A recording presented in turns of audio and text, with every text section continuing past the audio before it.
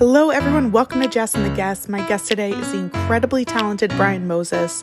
Brian's a comedian, writer, and producer, best known for creating the now infamous Roast Battle series for Comedy Central.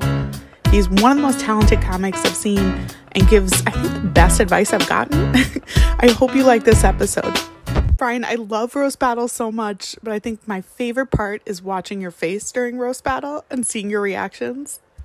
It's there's a lot of talent out there when it comes to this pillar of the comedy genre. You don't have to be a stand-up comic for it, and we're learning that more and more because we're getting a lot of rap battlers kind of crossing over into this. We're getting ad guys are coming over to this, authors. So really anybody can do it, and I think that's why the range and the progression of the sport is so fun to see, and the evolution of it. Someone said it was like the Church of Free Speech, and I loved that, and I think about that a lot too. Thank you, Jess. Yeah, that was John Mayer that said that. He called it the Church of Free Speech. Who? I've never heard of him. That no-name guy, Yeah, he's this musician. You guys should check him out. You've talked a lot about Roast Battle and how the origin. So I'm just going to ask you those same questions. No, I'm just kidding. But just going to make they you can look it up. I mean, I've said it to death at this point. Yeah. There's so many battles I love. Do you have one that really sticks out? Like I love Joe and Nicole and Sarah and Mike Lawrence and yeah. Anyone? My favorite battle. It might be Benji Aflalo versus Yasser Lester. Ooh. And that was the first show that Jeff Ross judged. No big. That was a really, really, really good. Even today, I mean, 9.5 or almost 10 years later, I mean, that one still sticks out to me because that was just it. Yeah, Jeff Ross, he was there. You could see his face, like the way you say you see my face. That was Jeff Ross's face. He couldn't believe it, and he was overwhelmed by it because he was going to move to New York, and then he came to Roast Battle that night because his girlfriend at the time, she was a battler and she was really good in the sport. She actually helped elevate the sport because then people knew, because she wasn't so much a comic. She was a comic in the scene. She also wanted to be a lawyer and a politician. So, but she was a hell of a joke writer. And also she was dating Jeff Ross. So it was fun to see him come in, support her, but also like, whoa, I can't believe Jeff Ross is here. And then he was like, let's do a TV show, man. This thing is awesome. It's crazy to see too, like it's on every country. I feel like every state, like has it ever hit you like how big it is? Yeah, it's in every continent but Antarctica. So until we teach penguins how to roast battle, we're just going to be in the 6. What do this is new goals. Exactly. I mean, I love the London ones too. Do you have like a favorite city, I guess, or that it's been in? Oh my god, yeah, London's my favorite city ever. Yeah, it's the greatest. There's nothing better than London, especially when they take care of you. It's such an expensive city, so when they're treating you like royalty and you're black, in the original colonizing empire, it's fucking great. Hey, do you have any tips for people moving to LA, like I don't know, me maybe to survive my first year? Listen, if LA doesn't try to eat you alive financially, emotionally, or physically, you probably didn't belong here. But if it actually is trying to hurt you, if LA is metaphysically trying to hurt you, I think, you should stay. But if it isn't, that means you're boring and you should move. I know you wrote on Wild and Out too. What was that like? That was like my first writing job, I'd say. Yeah, it was an experience because it's an all black room. That's cool. You don't really get to see that a lot. And Nick Cannon, I think he's underrated as a mogul in this business and a purveyor of taste. I mean, he really does see a lot of stand-up comedy, and he does kind of pick really funny people. So, and he's helped the careers of Mikey Day and Taron Killam and obviously Pete Davidson and all those guys. So yeah, it was a really cool experience because you got to learn how to. Because it's an improv show for the most part, but they're gonna want firepower if they can't just come off the top of the dome all the time. So that was cool to it just felt like roast battle in the sense of, all right, we're just kind of punching things up and just making sure people do have firepower. So it felt, it prepared me for having my own room for roast battle. Yeah, when he did a show on top of a grocery store, like what's been like your worst gig for stand up? Because you're a great stand up too outside of roast battle. My worst gig, yeah, it was at Qualcomm Stadium, which is now defunct. They tore like half of it down in San Diego, but it was like the San Diego Charger Stadium, and I think I was maybe like 6 months into stand up, Oh my. and there was these like wildfires that were happening in San Diego, so then they evacuated people to Qualcomm Stadium. So there's refugees basically. All these, like lower class to like middle class white people are just, at Charger Stadium as if they were, literal war refugees. And they were pissed, and their property's probably gone. Anyway, they called up all the local comedians and said, "Hey, go entertain these people because they're sad." And it broke my heart that night, because you're outside, it's cold, nobody wants to hear you. They're all worried about their well-being, their children, their personal belongings, and you're just there like, "Hey, so you're like 6 months into stand-up, so I'm probably doing the most heinous jokes," and it wasn't good.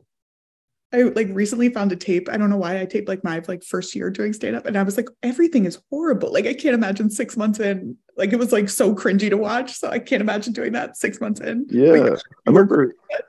Yeah, Dude, it hurts. Yeah, I remember Jeanine Garofalo saying she wishes she could scrub the internet of her like early work, because it's you don't get to take that back.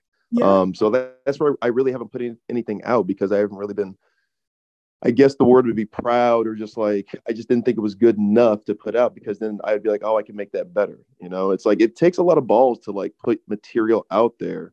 yeah. I wouldn't say balls. It just takes a lot of confidence and fearlessness to really put yourself out there and say, hey, this is who I am and this is my voice, and then to keep doing it again and put your material out there. That's why it's so vulnerable to be a comedian. So like I big up anybody who's like put their stuff out there and been like, yeah, here, buy this. Yeah. Whether they buy it or not. Yeah. Oh, I just watched your joke about hockey that you put out, and it was so fun. I was like crying. I was laughing so hard. So I'm like, please put out more stuff. But now I just have some rapid fire questions. I'm sure you get recognized a lot. Where's the weirdest place you've been recognized? The weirdest place I've been recognized. I would say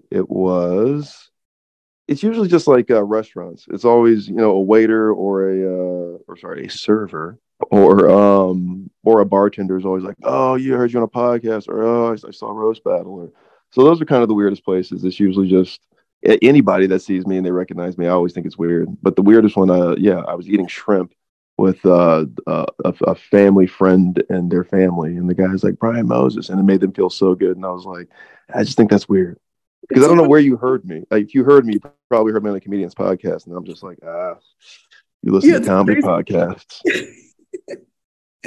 What is your biggest pet peeve? Snoring. No. My biggest pet peeve is, I don't know, unoriginality. Just be creative. I don't know. I don't like that in stand up. I just don't want to keep hearing the same thing over and over. Yeah. Even myself, I that's why I'm trying to always look for angles and be dialectical about them, so I can argue both sides, or try to turn you to one side that I may not even believe in. Yeah. Just keep it fun, keep it jazz, keep it funky.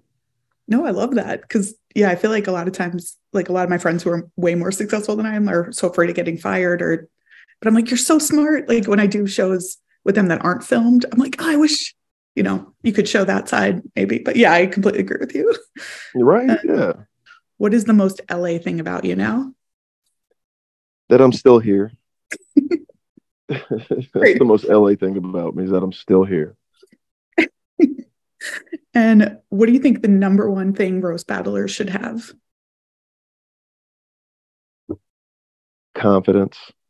Confidence sells everything when it comes to this vanity that we call public speaking. So the more confidence you have, the better you'll be. And just, the more jokes you write, the more firepower you will have. So you will have more confidence. And then, just like face your opponent and just treat it that way. I mean, it's a scary, scary, scary sport. I mean, you really are going up there to be talked about. I mean, it's not just public speaking where everybody's scared. That's like the number 2 fear of everybody. Yeah. It's like you're public speaking, you're doing stand-up, so you're basically telling everybody, hey, I'm funny. Like, let's all be funny together.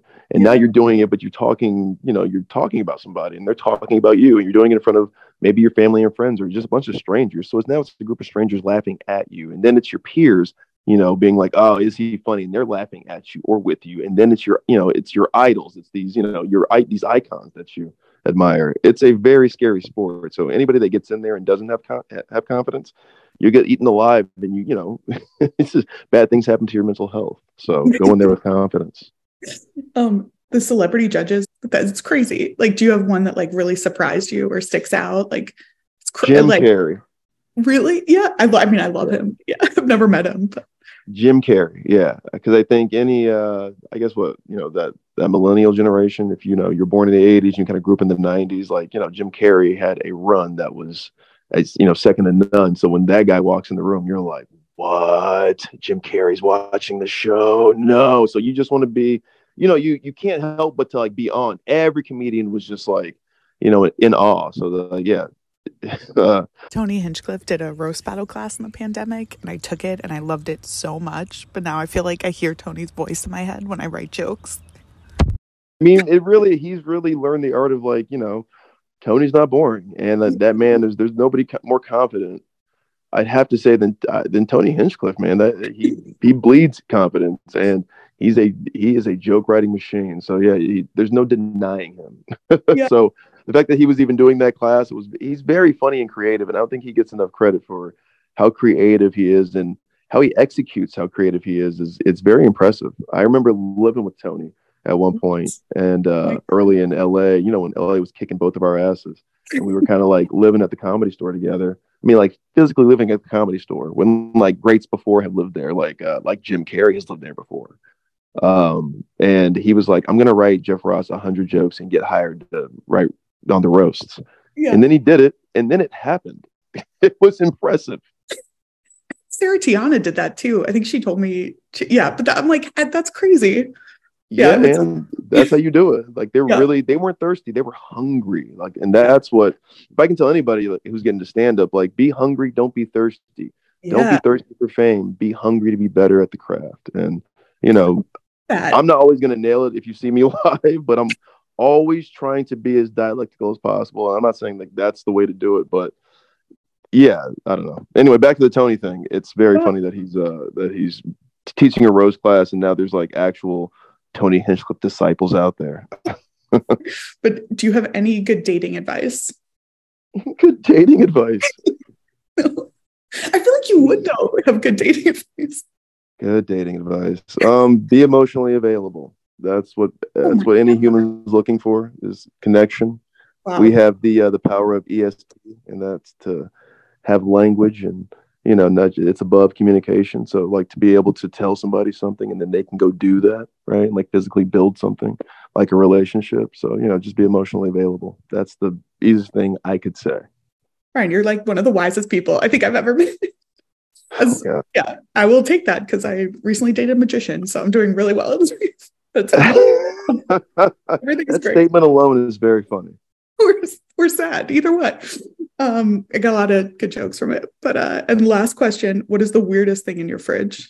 My fridge is broken, so I would say nothing, and that would be the weirdest thing, because how do I eat or how do I survive? Yeah. That's the weirdest thing. Yeah. There's nothing in it because the fridge is broken, so I got rid of it. I'm fridgeless right now, guys. That's me out here, fridgeless, eating at restaurants every day, balling, hurting myself because the economy is in ruin. So I'm like, what am I really doing? I love that answer though, because I didn't realize so many LA apartments don't come with fridges, and so I was like, wait, how do people do this? Yeah, but thank you. They don't. Yeah, they don't. Yeah, you're truly one of the most talented people I've seen. I really appreciate it. So thank you so much for doing this. And that's it. It's done. You're the best. I'm fridgeless.